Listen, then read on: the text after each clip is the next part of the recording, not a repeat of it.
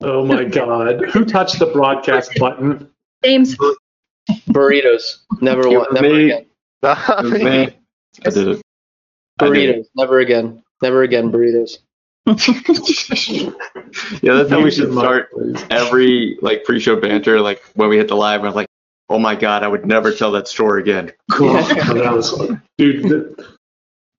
What is that movie about the joke you can't tell? I don't know if we should go there. I think there's a lot of jokes you can't tell. Most of them. Most good ones. All jokes. Okay, so side note, I was asked to do a stand-up show at a high school, and they wanted it to be a clean show. They wanted to know all my jokes ahead of time, and I was like, I'm not that kind of comedian. And all of a sudden, my brain could only come up with jokes that I could not tell at the high school. That was the only thing I could come up with. Don't picture a pink elephant. Don't picture a pink elephant. So I started doing stand-up of all the jokes I came up with that I could not tell at the high school. And it was two of my best shows. I mean, to be honest, they probably appreciate that if you told all the jokes that you shouldn't be able to tell. I know. If I was a high schooler, I'd totally be cheering you on. I'd be like, yeah. You'd never be. That's what would get him fired. Yeah. Jason, have you ever watched The Aristocrats? Oh. That's what that was. All right, let's move on. All right. Moving right along. Hey, everyone. Hey, everybody. This is pre-show banter. Welcome to the show. I am Jason Blanchard. Everyone introduce yourself. I'm the Content Community Director at Black Hills Information Security. Simply because we hate the word marketing. It's because we hate the word marketing. Yeah. Hey, who the hell are you, Ryan? Ryan, he's the serial killer. Psycho killer, run away. He is the shootist. Oh yeah, I gotta change that. You muted me. That is a great meme. I'm taking that one right there from RPG Photon. That is Ryan. RPG Photon is your name. I love it. My CPU is at 300% now. I just want to point that out. How is that possible? That I don't is know. possible. What laptop what computer do you have? I have a MacBook Pro. You'd think the awesomeness of the Mac processor should be able to handle the awesomeness of the GoToWebinar control panel, but How old is it? it's, 2 years since I would have been here for almost 2 years now, I think. You just don't have these problems on Windows, Marcello. I don't have the problem on Mac. If this was ever a reason to switch to Windows, I'll tell you what, I'm switching tomorrow. You should probably have two computers, Marcello. You need them. Well, for work? Sure, why not? Okay, sure, yeah, I'll take another. Yeah, you're right, CJ. Yeah, I really should shut up. I do need to take a computer. Yeah. What is your problem, dude? I haven't had my daily dose of OJ yet. I'm still waking up. OJ. That stuff will kill you. Yeah. Remember that joke? Wow. That beard is getting really impressive, Marcello. Yeah, I know, right? It's getting there. David, show yourself. Especially when you cut your hair, it makes it that much fluffier. I know. So much better. It's the hair. It's the hair that gives everything depth. Once that's If only you were 7 feet tall, you'd look exactly like Jabbar. I'm gonna have to Google who that is, but Oh my God, Marcello. Feel old, CJ. Cultural literacy. Was that with a J? The Johannesburg Interbank average rate?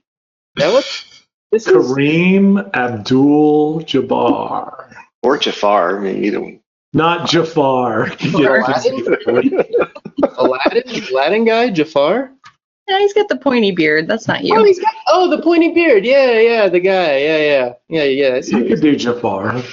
Yeah. And you wanted to get out of the country and then back in. You better clean it up. That's actually the plan, is to not get back to the States though. So Marcello, I'm taking you out to dinner next week, and you want to be out of the country. I don't get it. No. I'm gonna be here until at least another year, and then I'm out. And I'm out of here, man. I'm out of here. Are you going to do Italy? Are you doing South America? What the hell's going on? South America, yeah. It's the only way to go. Like I once can you, visit because it looked cool. there's that, but it's also like ceviche, man. I'll tell you what. Hell yeah. Oh, ceviche. Is that code word for something? Yeah, it's. Oh my God, Jason. You've been in Baltimore way too long, and even Michigan's helping. I know crab cakes and heroin. That's the two things Baltimore are known for. What about meth? What's the wrong idea. with the meth? No, that's Midwest. Meth is Midwest. Yes, heroin's East Dude, Coast. we got that on lockdown over here in Rapid City. You gotta sprinkle some heroin on the crab cake, though. That's what really gives it that extra Give a punch.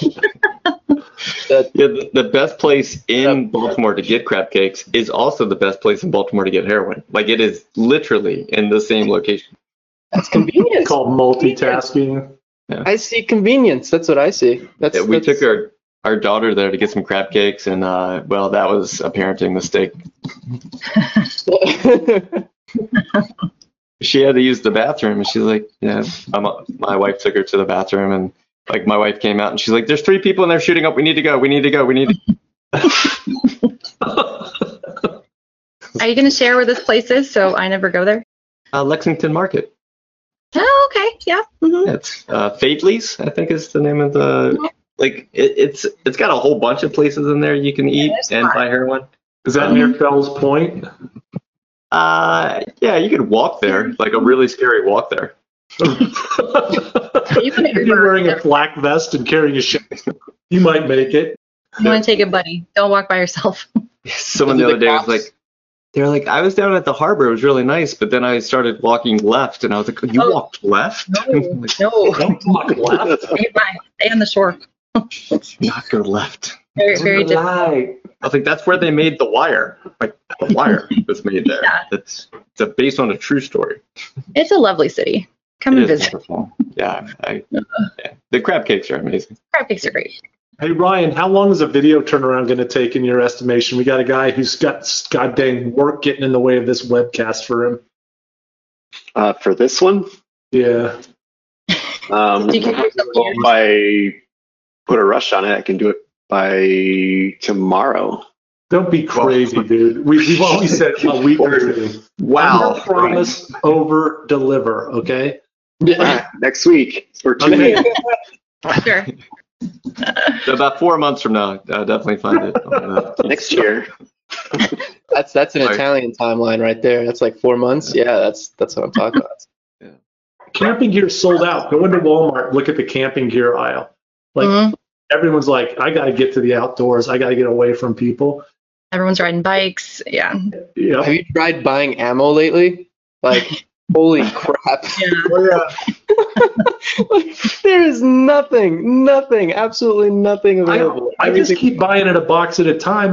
My gun store keeps having 9 in. I may or may not have bought it in the parking lot at a convenience store. Yeah. America. And then we bought it from him. So, yeah. Mm-hmm. It was totally legal. The guy had a license, pays taxes. Was it the guy that runs the crab cake shack and Yes, good guy. the same guy? Call back, Marcello. Welcome to the pre-show banter, everyone. This is not the webcast.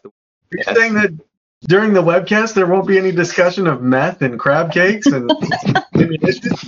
I mean, we try to answer questions, so if that comes up as a question, sure. Let us know where you're from in the Discord channel or in GoToWebinar, whichever you prefer. You do not have to use Discord in order to participate today. It's an easier place for us to drop links.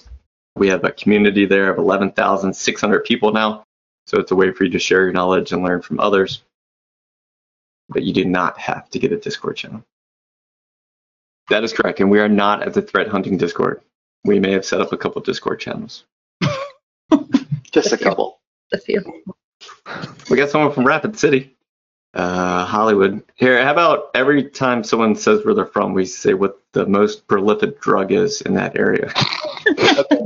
No. I like this. Yeah. I veto that idea. Thank you, Dad. Thank you for being the voice of reason. Fortunately, it's going to be heroin most of the time, I think. Chicago just came up though. Gosh. We have so many Discords, they're putting us in folders now. You know? Yeah. Yeah. So now people are just putting the drug of choice in their cities. You did this, Jason. You did Totally this. did. Yeah. He knew what he was doing. There's like 8 people like, is this how it is? And they just If the Discord admins ever looked at the chat history here, they'd be so confused. Oh, remember South Dakota? South Dakota, meth, we're on it. Oh, yeah. That was fun. Wait, First campaign. That was That was a real campaign. Whoever designed that ad needs a raise, I'll tell you what. Oh, That- that's absolutely. a marketing genius. like a genius. That got more publicity than anything that they could have ever made.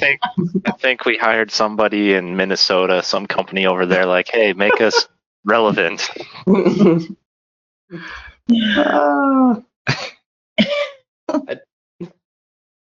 Oh, man. Yeah, this is Be a interesting. different topic.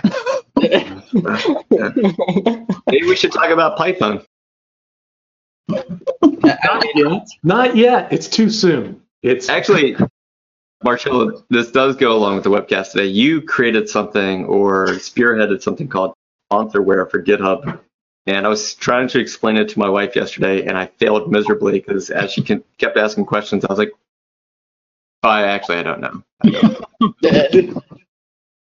Alright, so sponsor. So just to clarify, I did not invent the term. Some guy. Oh, I've been made presenter. Oh, thank you. Yeah, show my screen. Yeah, in case you want to show GitHub or whatever you want to show. Oh, okay. Yeah, show my screen. There you go. Yeah, that's better. Okay. Yeah, so I did not invent the term.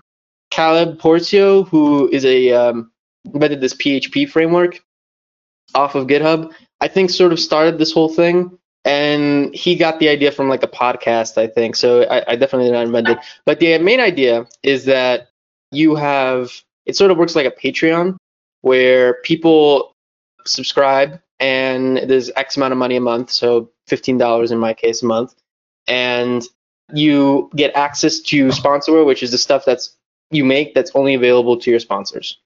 That's basically it.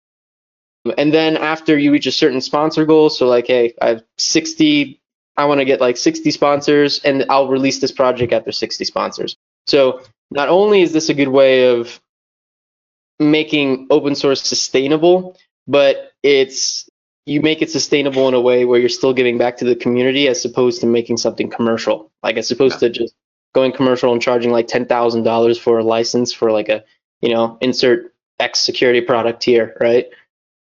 Yeah, it's $15 a month. It doesn't screw over the little guy. It makes everything sustainable in a way where it just works. So that's what I did, and I started Porqueta Industries, which is I'm gonna link here to Twitter. So Porqueta Industries has evolved into a community where not only I go out and we as a community help other GitHub developers make successful GitHub sponsorships. So GitHub sponsorships are basically the Patreon of GitHub, right? So it's that functionality that allows people to subscribe to you X amount of money a month. So in this community, what we do is we try to help other developers achieve successful GitHub sponsorships so that we can start making this entire process a lot more sustainable as opposed to just working 10,000 hours a year and companies using the stuff without giving anything back. So that's basically what we're trying to do. Yeah, I definitely saw what you're doing, the community that you're building, and the sustainability of it. And I definitely want more people to know about it. So we posted the links to those two things. We got Marcello's GitHub in the slides channel. We got the link to what you just posted, the community stuff that you're doing. And then the slides channel does have the slides today. So if you go in the slides channel on Discord, I will come up with a solution for GoToWebinar for the slides. The issue was Marcello used premium grade A memes, and GIFs, which happened to cause it to be 90 megs in size. And LinkedIn was like, nah, bruh. Nah. Only because it's you, Jason. I would have used really crappy ones, but only because it's you, I used the premium ones. I appreciate that. Yeah. Grade A premium memes and GIFs.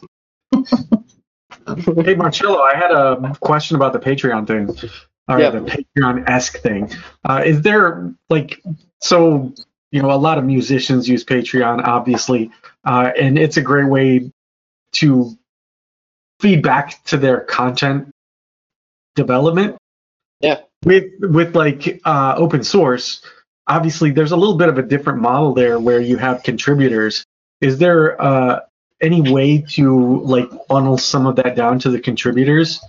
Yeah, so this is actually a huge logistical issue because I've been debating with another person who has a very successful project as well, and unfortunately, the minute you start getting to a point where you're diverting actual money to your contributors, it's an insane amount of overhead. It's not exactly simple because it doesn't scale, because you can have, I don't know, 100 contributors, right? How are you going to funnel that money? Everyone would have to give you their bank account or something.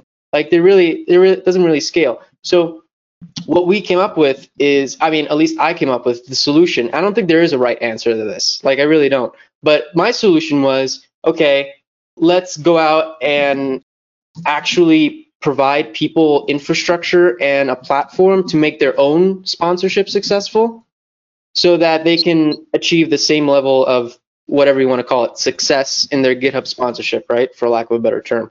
So the way I went around doing this is what Get the Industry is trying to do, where we're trying to give voice and a platform to other InfoSec hacking tool developers to actually succeed with their own sponsorships, because not a lot of people have a lot of Twitter following. Not a lot of people want to be on Twitter. Not a lot of people have a voice to actually spread the word out that, hey, you can actually fund me. So I think as a community, we can do a better job of that. But yeah, to the question, there really isn't a right answer. But the problem is, once you start thinking in those terms, you get some of that money and you want to give it out to the contributors, as much as that's great, it doesn't scale. That's fine if you have one or two, right? Which is usually the case. But the problem is it doesn't scale. That's the main concern. Yeah, and you definitely have different levels of effort as well, right? So you may have somebody who's contributing code all the time, and you may have somebody, one feature, and once that feature is satisfied, I'm done. Correct. Yeah, and that's exactly. So MPGN is a perfect example of this. He's the guy that basically ported CME to Python 3. That was a huge effort. That was absolutely a huge effort. And I think there's going to be from what I understand, there's going to be a donation being made to to my sponsorship because of Crackpipe Exec. So I'm going to be giving half of that donation to him because he absolutely deserves it. And that definitely doesn't even amount to the amount of work that he did, but that's a start, right? But in that case, it's easy. But the problem starts becoming, okay, I have 100 of these people. How the hell am I going to give money to? Oh, that was weird. How the hell am I going to give money to all of these people, right? So when it's one or two, that's fine, but it doesn't scale, unfortunately. So the only way is you have to uplift the people that did contribute to your projects and make their own sponsorship successful. I think that's the way to go about it. But there really is no right answer. It's a really weird and interesting problem that I don't think someone has yet to solve this. I'm not sure if this question is for you, Marcello. It's from Jordan. Said you mentioned red team hackers. Are you including threat hunters, etc.? Lots of tools there too. Oh yeah, absolutely. No. This is No. We're not only red team focused. Every sort of InfoSec hacking tool, whatever. It doesn't matter. Obviously, I'm not gonna it has to depend on the tool too, right? If it's just a Python script that shells out to Nmap and just wraps Nmap, okay, we're gonna have to have a conversation here. That's just a wrap. It's not exactly something. It's a wrapper, right? So there has to be some sort of conversation about what tools get a channel in the Discord server, in the Porqueta Discord server, which is where we're all at, by the way. So if you're on the Porqueta Discord server, you get like a tool channel dedicated for your tool, and the idea is that in the future we'd be able to help you get to a point where you have a successful GitHub sponsorship. So, welcome to today's Black Hills Information Security webcast. We have Marcello Salvati. How do you say your last name? Salvati. Okay. And what do you go by on the Twitters? Bike leader. Yes, and on Discord as well. And Yep. then the rest of the Black Hills team is here today to help answer your questions. Thank you so much for being here. If this is your very first time, welcome. If this is your second or 100th time, welcome back. Today, Marcello is going to be covering a lot of things about Python. So I'm going to go. We'll talk about this. We'll answer your questions. We have a team on the back end trying to answer your questions inside GoToWebinar, inside Discord. But if we don't get to them, then we'll ask them live of Marcello. And then at the end, if you stick around, we normally do a rapid fire series of questions for the ones that we couldn't get to. So thanks for being here with us today. If you ever need a pen test, you know where to find us. And I'm out. Awesome. Hello, everybody.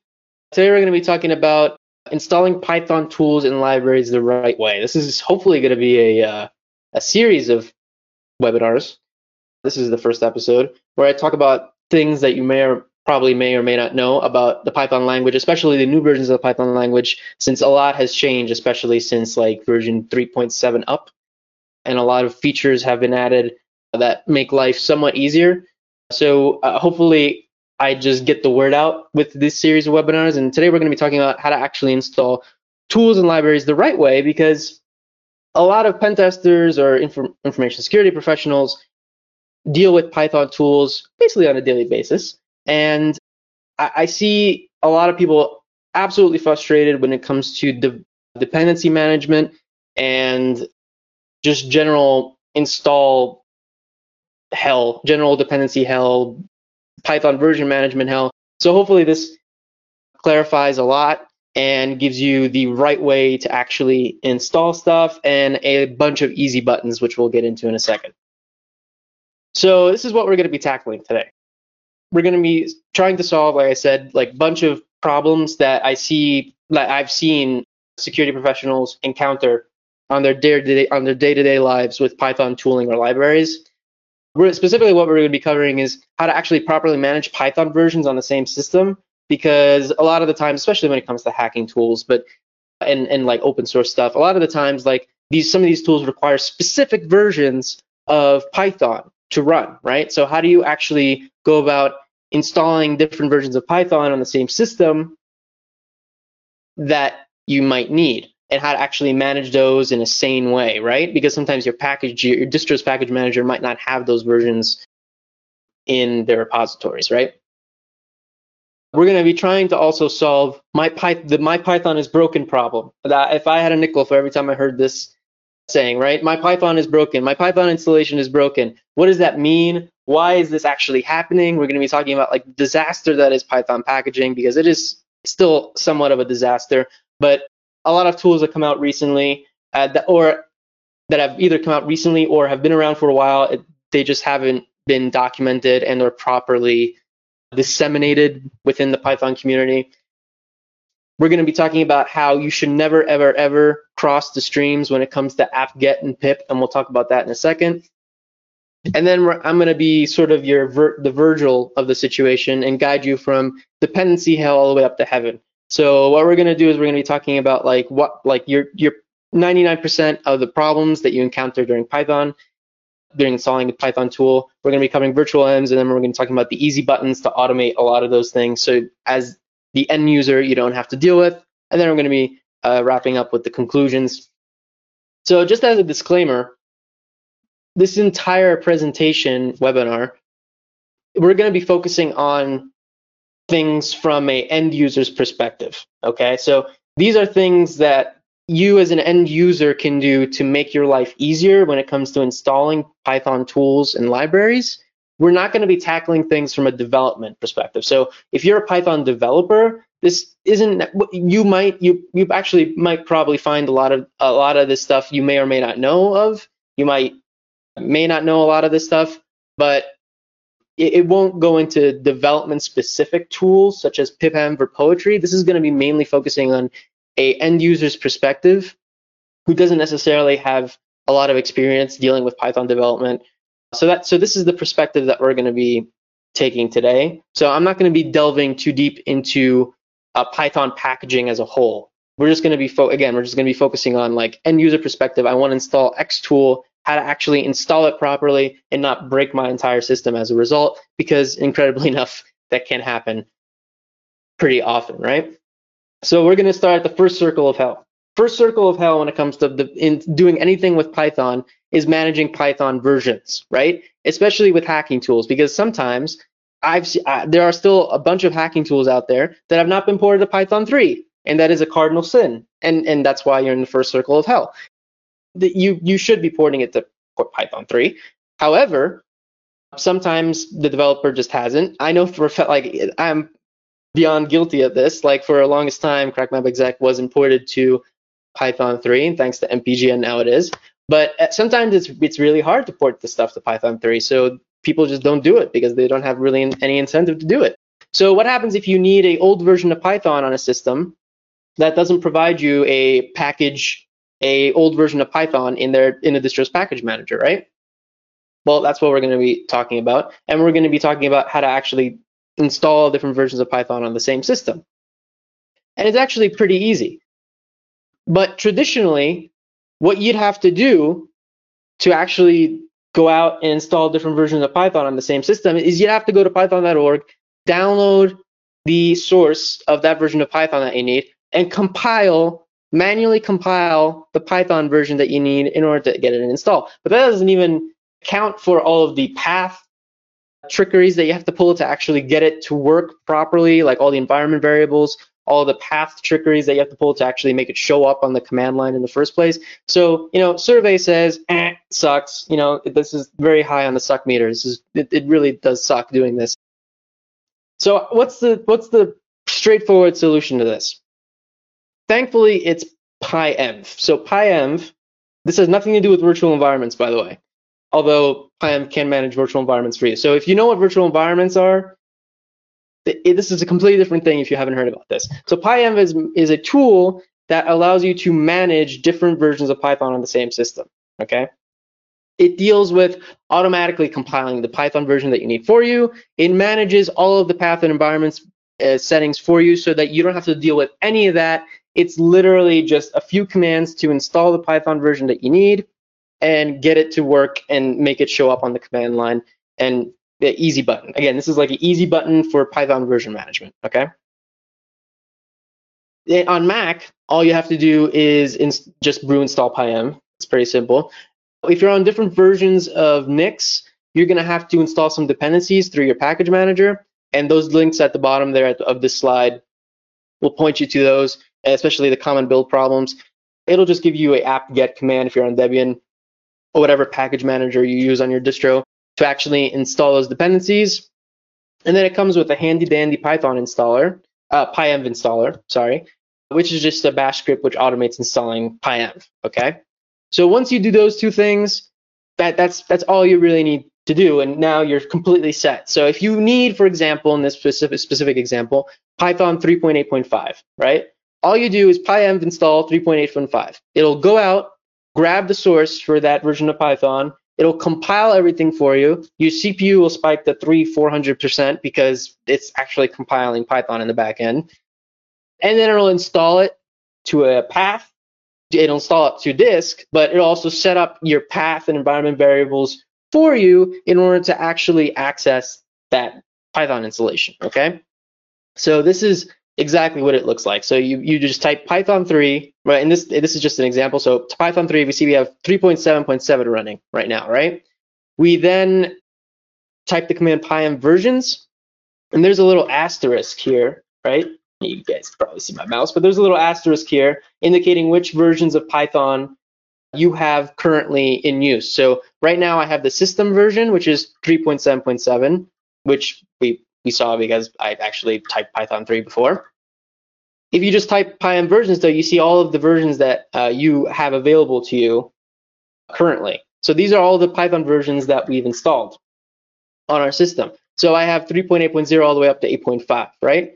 So what happens if I want to switch Python versions? Well, I just type pyem global 3.8.5, and all of a sudden now I'm using Python 3.8.5. It's that simple, that easy button. If I then type Python 3 again, you'll see that now I'm using 3.8.5. So it's literally that simple. This PyM supports basically almost every version of Python known to man. It even supports the weird ones, and also like the PyPy ones, and the NumPy, and all the other versions of Python that you could possibly think of. So it literally just covers this. This is the easiest way of dealing with this problem, especially if you're dealing with tools that require different types of Python versions. Okay, so this is really the easy button. Before I go on, any questions? There are a ton of people having trouble with the audio. The audio is flowing. Of course, if I say that, they can't hear it, but I'm typing it like a madman. I haven't seen a lot of technical questions yet on my side. Okay. Well, you guys can hear me though, right? So lots of people, other people have posted up. They're hearing you, so I'm not sure what's going on. All right, that's good. Awesome. So that's the easy button when it comes to Python versioning management. Okay, but where you can't go up to heaven yet, because we need to go down to hell a little bit more, because the second circle of Python, second circle of hell is Python dependencies. Okay, so this is by far where 90% of everyone's problems reside. Okay, so what do you like? If you had to describe your process of installing Python tools as of right now, I guarantee most of you do something like this. So you need tool A. You need to install tool A, right? And it's available in my distro's package manager. So say you're running Debian, you do apt-cache search, apt-cache search, and then you search for it. It's there. You apt-get install tool A, done. It's installed, right? Fine. You use it. That's all good and dandy. Now you need tool B. But the problem is tool B is not in your distro's package manager. But it's on PyPy, so the Python package repository. So what do? Well, you just do pip3 install tool B, right? What's the problem? Okay, that's fine. So you use tool B, life goes on, that's normal. But I need tool C, which I previously installed. So tool C was on my system even before I installed tool A and tool B. I need to use tool C now. You try to use tool C, and what happens? Tracebacks. Like everything throws up on you. It hates you. Like it doesn't want to work. Why does this happen? I guarantee you've been in this situation. I guarantee at least a few of you have been in this situation multiple times. And how do you go about solving this usually? Well, this is what I call the 6 stages of Python dependency grief, right? So you reboot your VM or system. That doesn't work. Wait, you revert the VM snapshot. I swear I had a colleague at one time that he literally had a VM snapshot every single time that he installed a Python tool, because it like in his entire system would just break every time he tried to install another Python tool, and he didn't really understand why. Okay, so that's a hell of a way of going about fixing this problem. And then what do? You try to fix it for a few hours. You get super frustrated. You get high and or drunk because you're just super frustrated, and then you give up. This sucks. This sucks a lot. There's a handy dandy suck meter there. You see it. It's high. It's in the red zone. How do you make this suck less, right? So it really comes down to this, right? Incredibly enough, it really only takes a few steps to actually completely bork up your Python install, quote unquote, because it's not actually Python, it's just dependency hell. With these 2 easy steps, you apt-get install some tool, and then you pip install some tool, okay? Or if you just like living on the edge, you can do this. Like if you just like, YOLO in it, you can totally do this, that's fine. But like you literally apt-get install some tool and then pip install some tool, it's almost guaranteed that you'll break something by doing this, okay? So why is that? Well, we're gonna give it back, we're gonna explain that in a second. But just to clarify things, do not ever use both your package manager and pip to install Python tools libraries. You either use one or the other. So you either only use apt or your distro's whatever, Pacman or Yort or whatever the hell your distro calls your package manager. You either use your package manager to install Python tools or you use pip to install Python tools. I'm gonna move the mic out of the way. You don't cross the streams. Do not ever cross the streams. Only use one or the other. and we're going to explain this in a sec. But yeah, I've added a spinning thing here because it's important, like this, and I added another one because it's doubly important. Do not ever cross the streams here. Use both your package manager. You either use your package manager or pip. Do not ever cross the streams. And this is legitimately the cause of 80% of probably all of the issues that you've encountered when it comes to installing Python tools. And the reason why this happens is this, okay? You apt-get install tool A, okay? Easy enough. Say tool A requires a certain dependency. In this case, cryptography 1.5. I'm just making up these version numbers, but this is just an example, right? So say tool A requires cryptography, specifically version 1.5. So the dependency is pinned because anything other than that it'll either it's been breaking API changes in the underlying library. There's a number of reasons why developers do this, right? But then you pip install tool B, okay? Tool B, say tool B requires cryptography 2.0.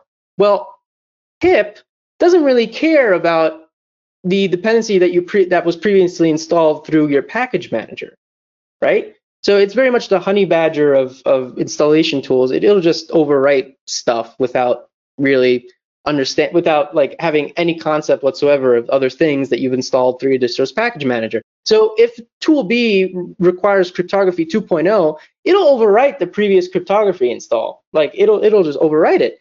And unbeknownst to you, say there have been breaking API changes between cryptography 1.5 and 2.0, okay? Or there have been bugs. So usually developers have a reason for pinning a specific version of a dependency, right? So say what happens. So the result of this is that tool A is now broken because you've installed tool B. And also everything else that depends on cryptography 1.5, because there is a reason why the distros package specific versions of dependencies, because a lot of tools may need specific versions of those dependencies, right? But in this case, the fix is super simple. Just remove the cryptography library and reinstall the cryptography library, so reinstall cryptography 1.5. But obviously, this can escalate super fast. This is a super simple example where we only have 2 tools installed. What happens if we have 20 tools installed, right? There is no way of knowing which you can't. Well, number one, you can't keep track of changes in dependencies. Like you can't really have an RSS feed and keep track of that manually because you'll just go insane. And 2, there really is no good way of finding out which tool needs specific. Like there's no way of correlating dependencies between tools. If that makes sense. Okay. So once you've done this, there is no turning back. Like you either have to just remove everything Python that you've installed and start from scratch, or blow away your system. And this is exactly why a lot of people have so many problems. Okay, so again, I just want to reiterate this: like, do not ever cross the streams.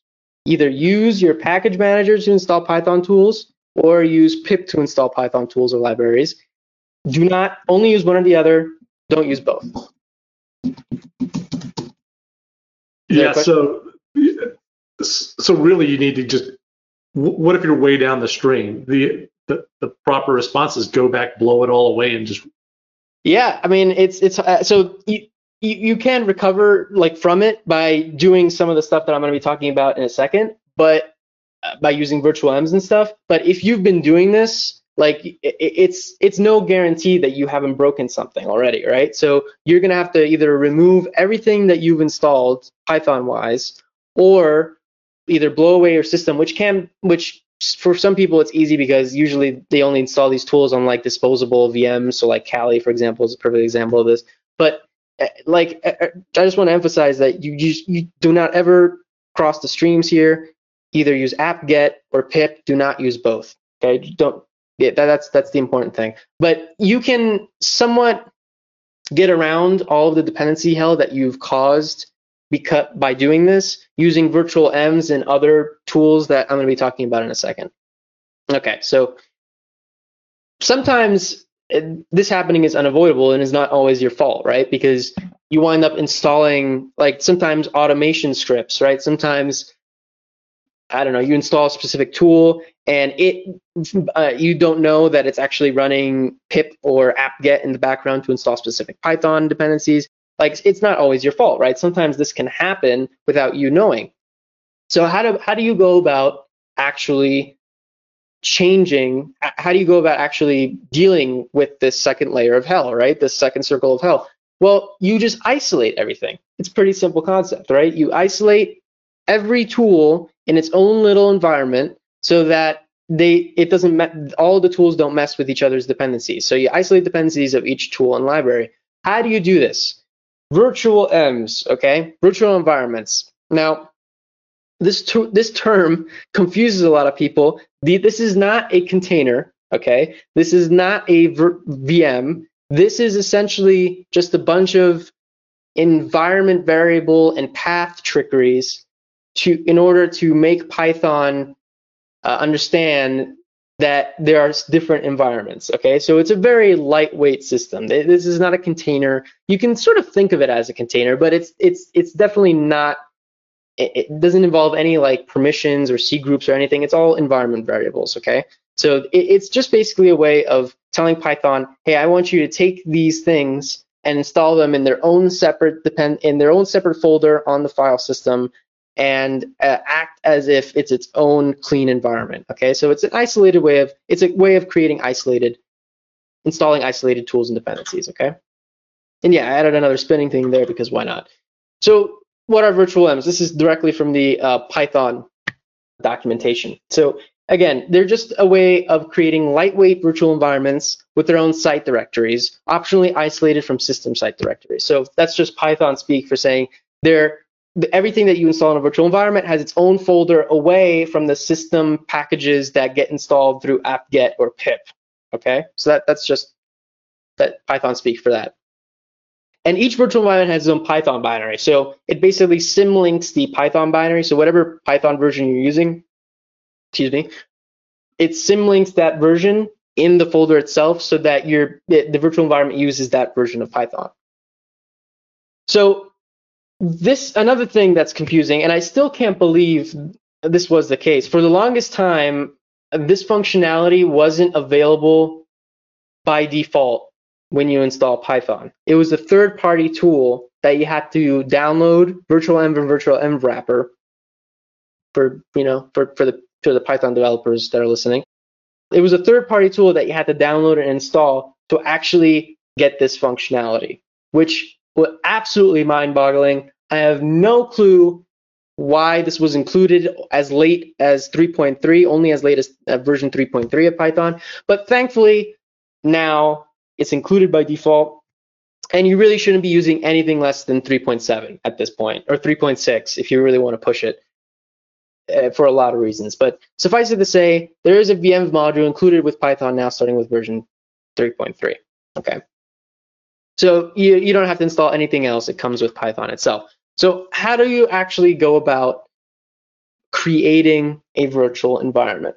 Okay, so all you do is this is what a typical development workflow looks like, but you can do this when actually installing a tool. So say you git clone the tool, right? My awesome project. You cd into my awesome project, and then you use the VM module, which is what we're doing on this line right here, right? So Python 3-m, the -m, it indicates that you want to execute a Python module. So Python itself comes with a bunch of modules, quote unquote, which are just easy access functionality to a lot of Python internal libraries. So like, for example, there's a JSON tool module, Python module, which allows you to pretty print JSON, which is super handy. There is the HTTP server module. So that's probably something that a lot of pen testers or red teamers are familiar with, that quickly spins up an HTTP server. That is a Python module.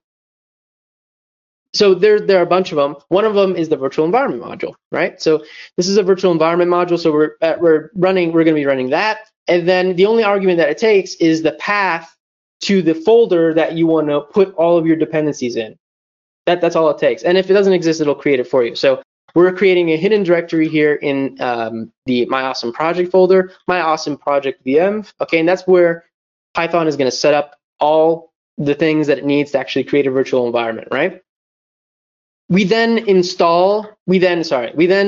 source the activate bash script. Okay, so when you run this module, the VM module in Python, it will actually place a bunch of bash scripts in the bin directory in whatever the folder that you specify, okay? And one of these is the activate bash script, okay? This bash script is what actually activates the virtual environment. So you then source that file. So you just give the source command, you point it to the activate bash script that's already there, and you'll see that your prompt will change. So your prompt now looks something like this. So you have this the name of the virtual environment in parentheses at the start of your prompt.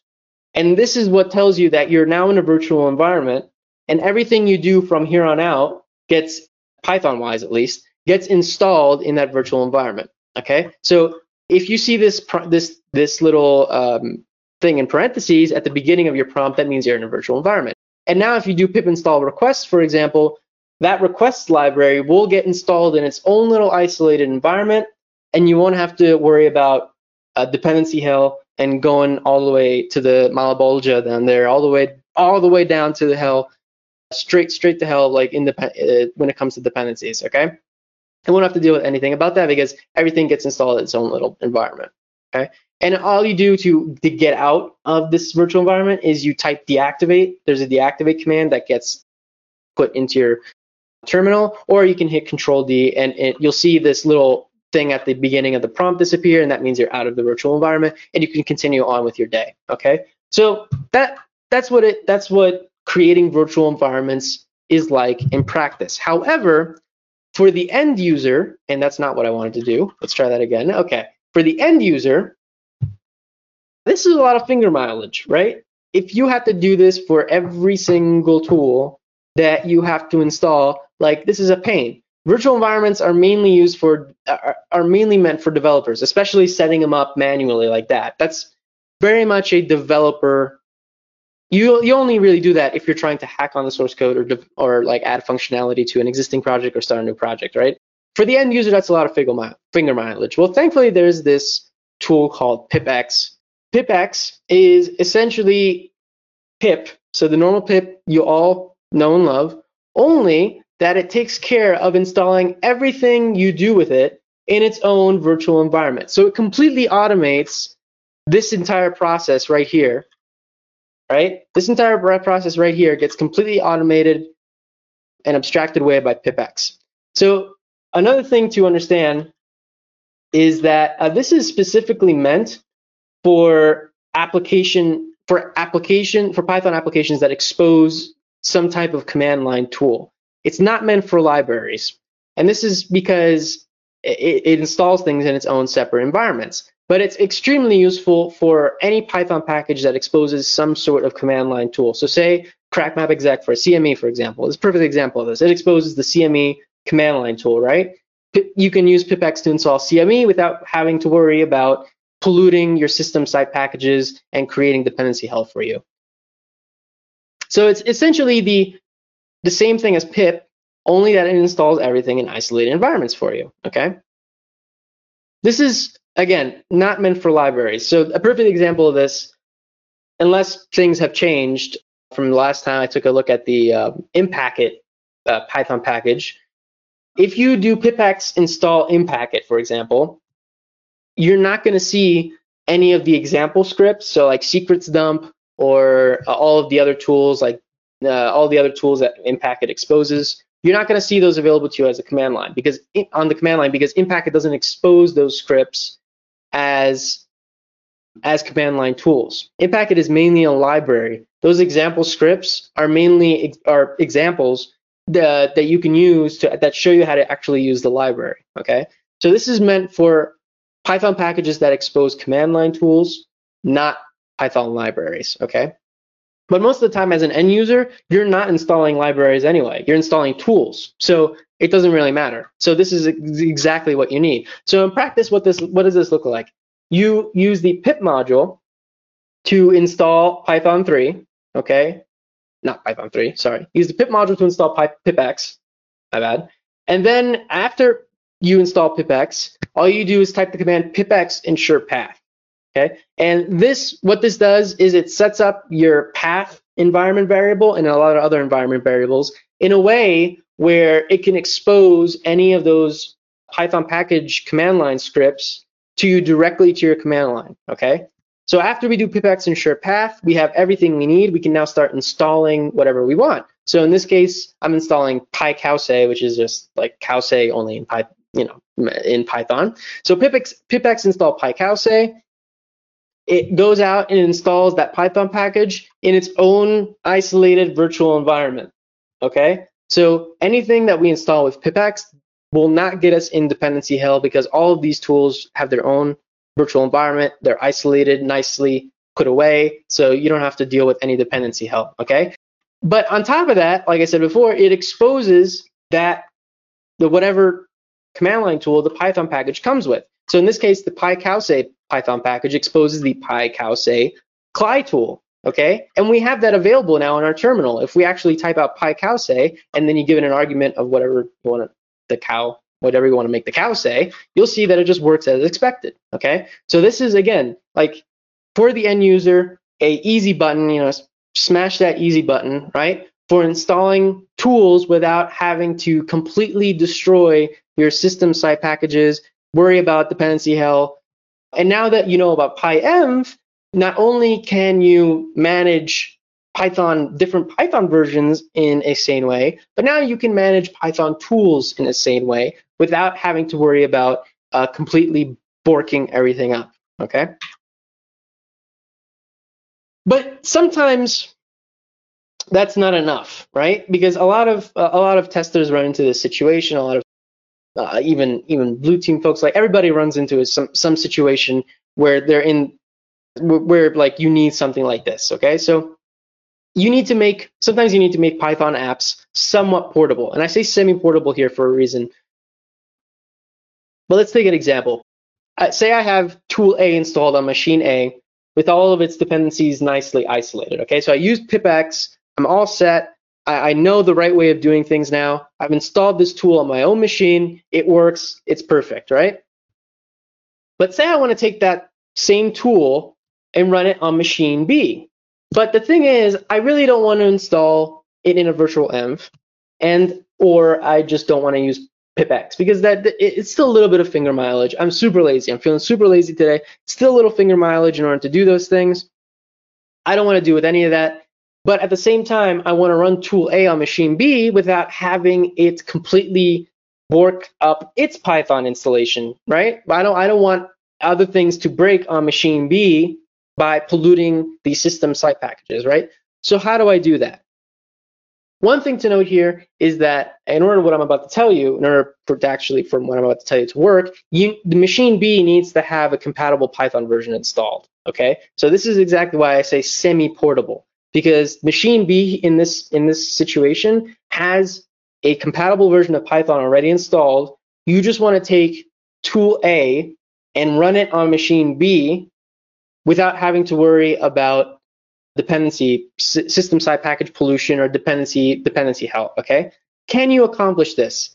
Yes, you can. And this is one of those pretty little Python secrets that not a lot of people know about. And as a matter of fact, I just discovered this myself, and I've been developing in Python for like almost 10 years now at this point, over 10 years at this point.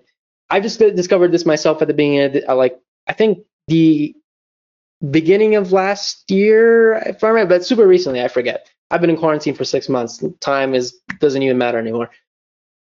So if you go to that link that I have in this slide, you'll see all the documentation regarding zip apps. What are zip apps? They're basically the equivalent of jar files in the Python world.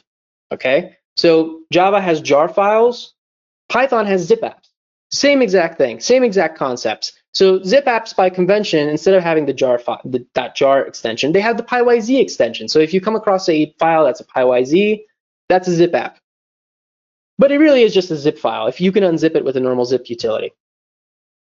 This functionality has existed since Python 2.7, but so it's been in Python for a long time. However, it was somewhat badly documented and somewhat hidden. It's only been much better documented, and it actually made somewhat popular recently as of Python 3.3. Python 3.3 seems to be the magic number for a lot of this stuff. So, but that's why you may or may not have heard of this. But essentially what this allows you to do is do exactly what I described in the previous situation, right? So it allows you to package up a Python app, put it in a zip file with all of its dependencies, and run it in an isolated manner. That's exactly what it is. So it makes Python applications semi-portable. Same thing with, it's again, the equivalent of jar files in Java. So if you dealt with Java jar files, the same exact thing with zip apps, okay? So how do you go about creating a zip app? There's awesome documentation about this now. So in the application folder that you're going to package up, you just run these commands. So you just first what you do is you actually install the dependencies of the application that you want to turn into a zip app into its own folder, okay? So in this case, we have a my app folder. We're going to take all of the requirements. So the requirements.txt, if you're not familiar, is a file that is used by convention, contains all of the Python dependencies for your application, okay? So we're basically telling pip to install all of the dependencies defined in a requirements.txt file and put it in that my app folder, okay? We're then taking a zip app, the Python module zip app, right? Because we're using that -m flag again, which is a Python module, by the way, and we're giving it the -p argument, which specifies the interpreter to use. Okay, so this is just a normal shebang line. So this actually appends the shebang line at the beginning of that zip file in order for the system where you run it on to know what Python interpreter to use to actually run the zip app. Okay, and then you give it the entry point of your application, which in this case is my app main, right? So you have a main file, you have a under main file, right? And you have a main function in there. That's the entry point of the application, and that's what's going to get run when you actually run the zip app, okay? The end result of this is it'll produce a standalone executable, which is sort of I wish they changed that because it's a misnomer. It's not an actual binary executable. It's a zip file. It's the equivalent of a jar file, which can be run on any machine with the appropriate interpreter available. So again, the caveat to this is that you need to have a compatible version of Python already installed, okay? It's not a standalone executable. It's not truly standalone executable, okay? Because it doesn't bring the Python interpreter with it. It just packages up the application. You can then just run the zip app itself with Python. You just give it to the Python interpreter and it'll just run it, okay? It's that easy. Or you can just shemot it, set the executable bit, and just run it like a standard executable. So that's easy peasy. Magic, right? This is what we want. We want things that are somewhat easy. So we want a way of making applications somewhat portable. Zip apps are the way to go. Before I continue, are there any questions? Well, geez, thanks for taking a breath, Marcello. Sorry. Yeah, I get frustrated when it comes to this. But are there any questions? Which do you prefer, pip or package manager as your default? So actually, I stopped using like package managers or pip completely for installing any Python tools. I just use pipx. Like the first things that I do is I literally just do pip install pipx and just use pipx for everything. In my case, since I do develop a lot of Python, I tend to use development tools, which again we're not going to be talking about in this presentation because it's not meant for developers.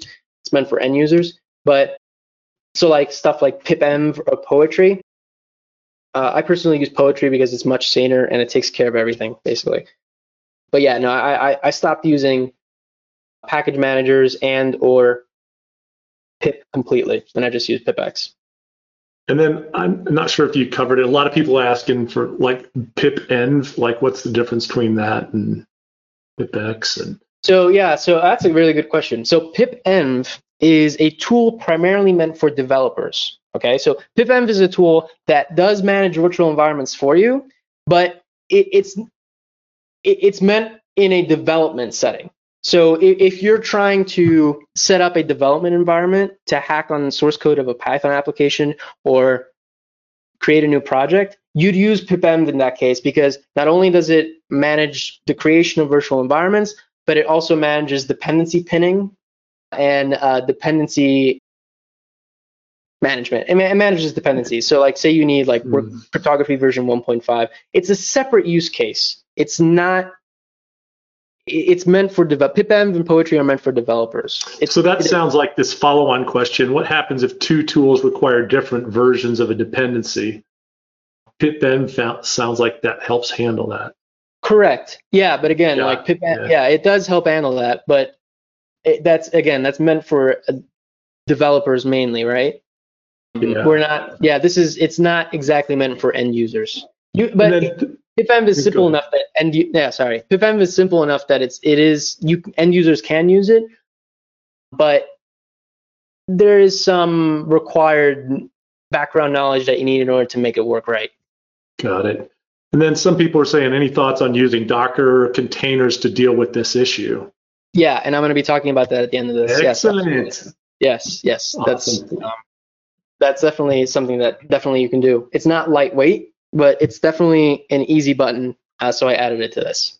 Awesome. And for the audience out there, there's like 1 bazillion questions. I'm trying to keep up as best I can. Sorry. Okay. Do you have a couple more before I go? No, I used up my little queue. I got to go back and build another one. All right, sounds good. Okay, so we talked about zip apps. We now know what zip apps are. And what is this? Hold on a second. What just happened? Okay, they go away. Oh, no. Okay. So we talked about zip apps. So there are some gotchas with using zip apps, because if we made things too easy, this is one of my biggest gripes with Python development and package management. It's just beyond horrendous. If we made things too easy, that would be horrible, right? We have to add gotchas in there somewhere. But one of the gotchas with zip apps is that they will not work with anything that has C extensions. Okay? So what are C extensions for those who are not familiar with this? C extensions are basically as you probably can guess by the name, they're extensions written in C that you can interface with Python. Okay? So say you have a part of an application that's super computationally expensive. Okay? Like, I don't know, Fibonacci sequences or whatever, zipping up folders, for example. That's pretty computationally expensive, right? And you want to make that faster. You can write a C extension. For example, the cryptography library, which I've been talking about a lot for some reason during this presentation, that has a lot of C extensions, because a lot of these cryptographic operations are computationally expensive, right? So if you try to package up anything, if you try to package up an application that has C extensions, or an application that depends on a library that has C extensions, and you try to package that up in a zip app, it'll just throw up on you. When you try to run it, it'll be like, I was looking for the C extension, I can't find it, what's up? Help me out. It just won't work. And unfortunately, most useful libraries, especially when it comes to pen testing and red teaming, or even on the blue side, right? Because on the purple side as well, whatever color the rainbow you choose to be on. A lot of these libraries do have C extensions because they make things a lot faster, right? For example, Impacket is a perfect example of this. Like, if you try to zip up if you try to make Impacket a zip app, it won't work, because it depends on PyCryptodome X, which is another cryptography library, which has C extensions. Okay, so unfortunately, that's a gotcha. Now, how do we go about solving this? Because obviously, this is a really interesting thing to have, right? I would like this to work with basically everything. Well, thankfully, the people over at LinkedIn made something called Shiv. So Shiv is nothing more than a slightly modified version of the Python zip app module, okay? And it's specifically designed so that it makes zip apps work with C extensions, okay? Now, the way it does this is it just spools the entire contents of the zip file to disk. Because another interesting fact about zip apps is that Python zip apps run completely in memory, which is actually somewhat of like an interesting thing from a red team tradecraft perspective. If you actually execute, you can actually filelessly execute Python zip apps, which is amazing. So by default, zip apps run completely in memory. With Shiv, however, it sort of modifies the zip app module so that it spools everything to disk, which makes C extensions happy, because C is not made, anything written in C is really not made to be executed from memory. And if you don't have the right libraries and if it can't find the right libraries to load, it'll just throw up on you. Okay, so the way it does this is it'll just take all of the contents of the zip app you created with shiv and spool it to a .shiv folder in your home directory. Okay, so that's a really easy way of solving this problem. So, but unfortunately, one of the consequences of making something compatible with C extensions is that if you create a zip app with shiv, those zip apps are not guaranteed to be cross-compatible with other architectures because it obviously has to compile the C extensions in the back end, right? In order to make them work. So this can be solved pretty easily with CI/CD pipelines. So especially with GitHub Actions, now that GitHub Actions is a thing, all you really need to do is just make sure you create shiv applications on different versions of operating systems that GitHub Actions provides. So, and I'm going to show you an example of this in a second, but like Silent Trinity and CME, for example, all have GitHub Actions that create shiv applications on macOS, on Debian, and I think there's another one there too, which I forget. So this way you have 3 shiv binaries, which will probably cover 90% of where people are going to be running your application on. Okay, so it's not that big of a deal in the end. So, like I said before, Silent Trinity and CME are available as shiv zip apps, for lack of a better way of calling these. And this is directly from the makefile. So there's a makefile. I actually do use makefiles in Python applications. They actually do come in handy. So this is the build entry in the makefile. So all it's really doing is it's creating a build and a bin directory, right? It's copying the Silent Trinity source code to the build directory. It's then using pip install to install all of Silent Trinity's dependencies in the build folder, right? It's then getting rid of a bunch of cruft left over from installing those dependencies, a bunch of stuff that we don't need packaged up in the application. And then it's using the shiv binary that you have available to you when install shiv to actually package up all of the requirements, all the dependencies that it needs. It's telling it to compress it. It's giving it other arguments because Silent Trinity spins up listeners in different processes, so shiv needs to be aware of that in order to make things work. That's what the dash uppercase E and lowercase, the dash uppercase E is for, excuse me. And then it's telling shiv to actually define the entry point to the application to the run function in the dunder main folder there. And then it's telling it to create the actual zip app called st and output it to the bin directory. And it's also setting that shebang line. So wherever you run this, wherever you decide to run Silent Trinity, it automatically picks up the appropriate version of Python that it needs. Okay, so this is a example of creating a zip app with shiv. The great thing about this is, again, that it'll just work with everything. It doesn't matter what you library requires, doesn't matter, it'll just work with everything. Doesn't matter if it needs C extension, doesn't matter if it needs R extensions, doesn't matter if it needs whatever extension you want, it'll just work. Again, easy button for making apps semi-portable. Are there any questions before I continue? Yes, sir. I do have some. Thoughts on Anaconda? Some other people thought that Anaconda was solving some of these kind of issues. You know, I actually never looked into Anaconda. I would have to look that up. I've never had to deal with that, so I don't know, to be honest. I'm not sure what Impacket. Someone says, how do you recommend install Impacket on a system? Is that relevant? Yeah, it is. So, that's an interesting question because unfortunately, there's no easy button for that because it's mainly a library and those example scripts don't get exposed. So, unfortunately, the real only way to do this sanely is to install it in a virtual environment. You'd have to manually create a virtual environment, which you can either use the method I outlined before, so the built-in virtual env module in Python, or you can use something like pipenv or Poetry to actually do that, which automates that process and makes it a little bit easier. But I'm not going to be covering that because that's just a whole nother rabbit hole. Got it. But a place to investigate. Yeah. From a non-developer perspective, so looking for an easy button, what would be the happy path to deal with all this? What's the easy button, simple Yeah, the easy button is pipx. Like the easy button really is pipx. I absolutely recommend pipx. I wouldn't use anything else with the exception of Docker, unless like the situation that I talked about before where you need to get it to run on another machine, which you probably want to use zip apps for that, or you just install pipx on that machine. Pipx, the answer really comes down to pipx from users or Docker, which I'm going to explain in a second. Cool. And then what if I want to automate installation of tools? What's the way to go? Okay, so that's an interesting. Yeah, that's okay. So there are other tools that do that. So there are tools that automate installing tools for you. I'm not going to name ones because they're all broken in my mind. There are a lot of frameworks out there which install tools from GitHub, right?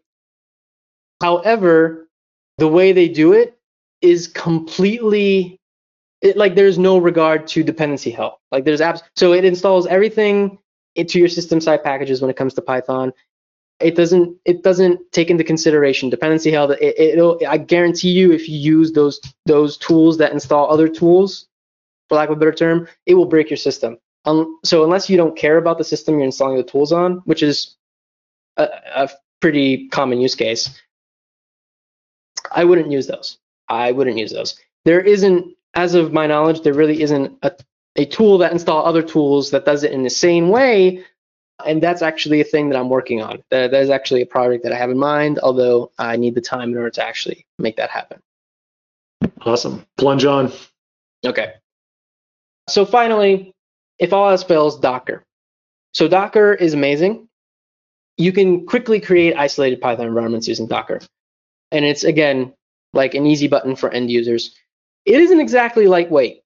Like it comes down, because what happens is if you start creating a lot of Docker containers for every single application, like you can wind up with 15 gigabytes worth of Python tools and Docker images really fast. Okay, so like it depends, but Docker does make it super easy. So there is that. It's not exactly lightweight, but it is super easy, which is why I usually recommend pipx, because it just takes care of 90% of the use case. But if you really want to use Docker, you totally can, and that's fine. There are some gotchas when it comes to Python. So when it comes to packaging anything in Docker or using Docker to actually create isolated environments or actually build Python applications, right?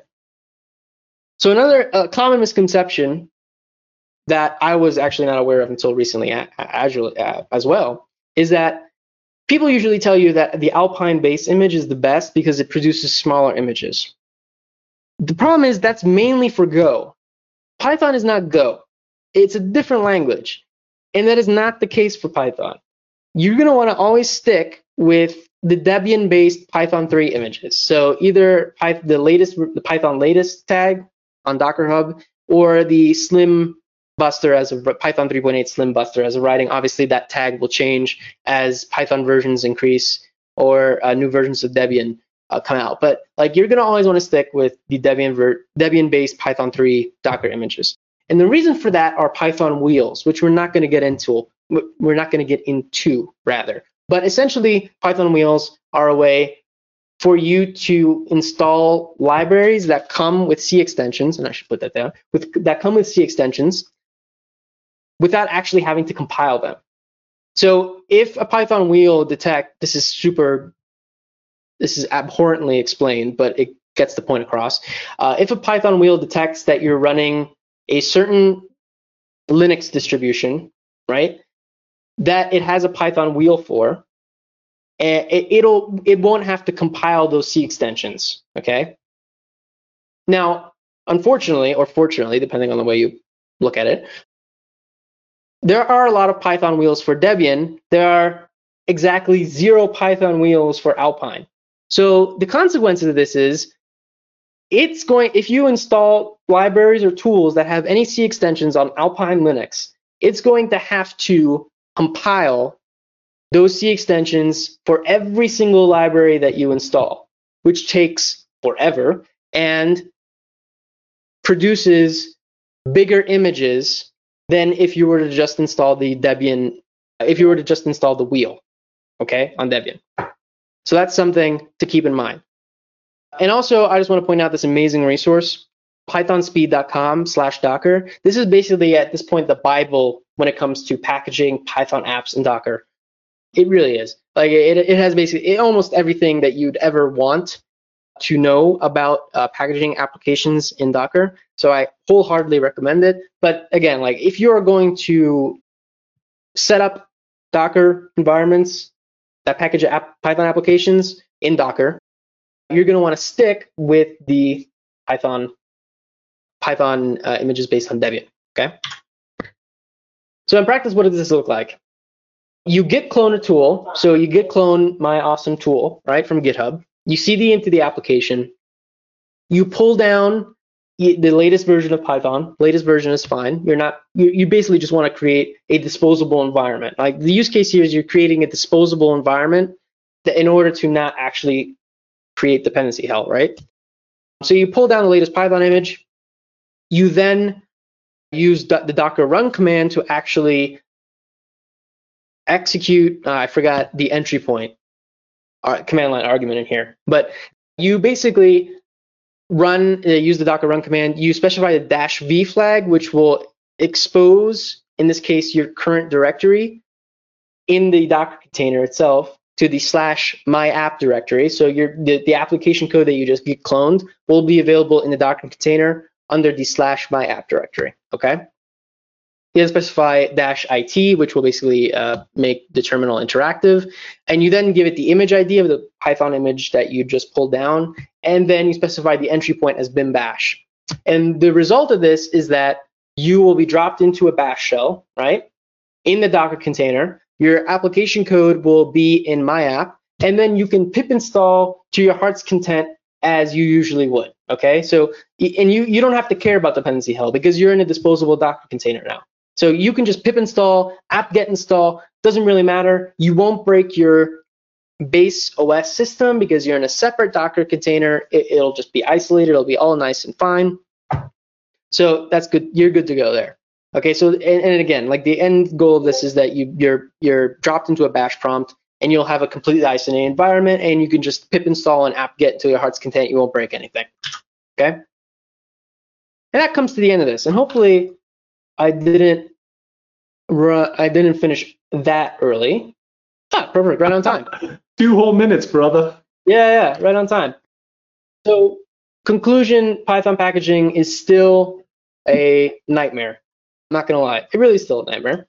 However, there are a bunch of tools that have come out recently that make it easier, and it's getting better. It really is getting better. So kudos to the whole Python development team to actually making it better. Okay, and this is essentially a compilation of things that I wish someone would have told me about plus 10 years ago when I actually started developing in Python, and hopefully it makes your life easier. Yeah, that's it. Yeah, for you questioners out there, lots of specific questions, and obviously we can't get to all of them. We're going to hang out after we kill the video here and try to answer some. So if you've got some out there, we'll keep trying. I tend to work from the bottom of the list. Please don't spam me by posting your questions 20 times, just a couple out of you, if I can catch them. But I think that's it. Jason, you want to take us out? Or Deb the Deb, who is on mute and I can't hear you? Yeah, Deb's on mute. Hey, Deb. Your lips are moving. Your lips are moving. Can't hear you. No, I can't hear you. If it was Marcello, we wouldn't be able to tell your lips are moving. Somebody said that you need to shave your beard, Marcello, so we could see that you were talking. No, that's not going to happen. This is. All right. Well, I'm going to take over for Deb. Deb said, hey, thanks so much for coming. We appreciate you all. Stay tuned for future webcasts and hang out for the after show banter.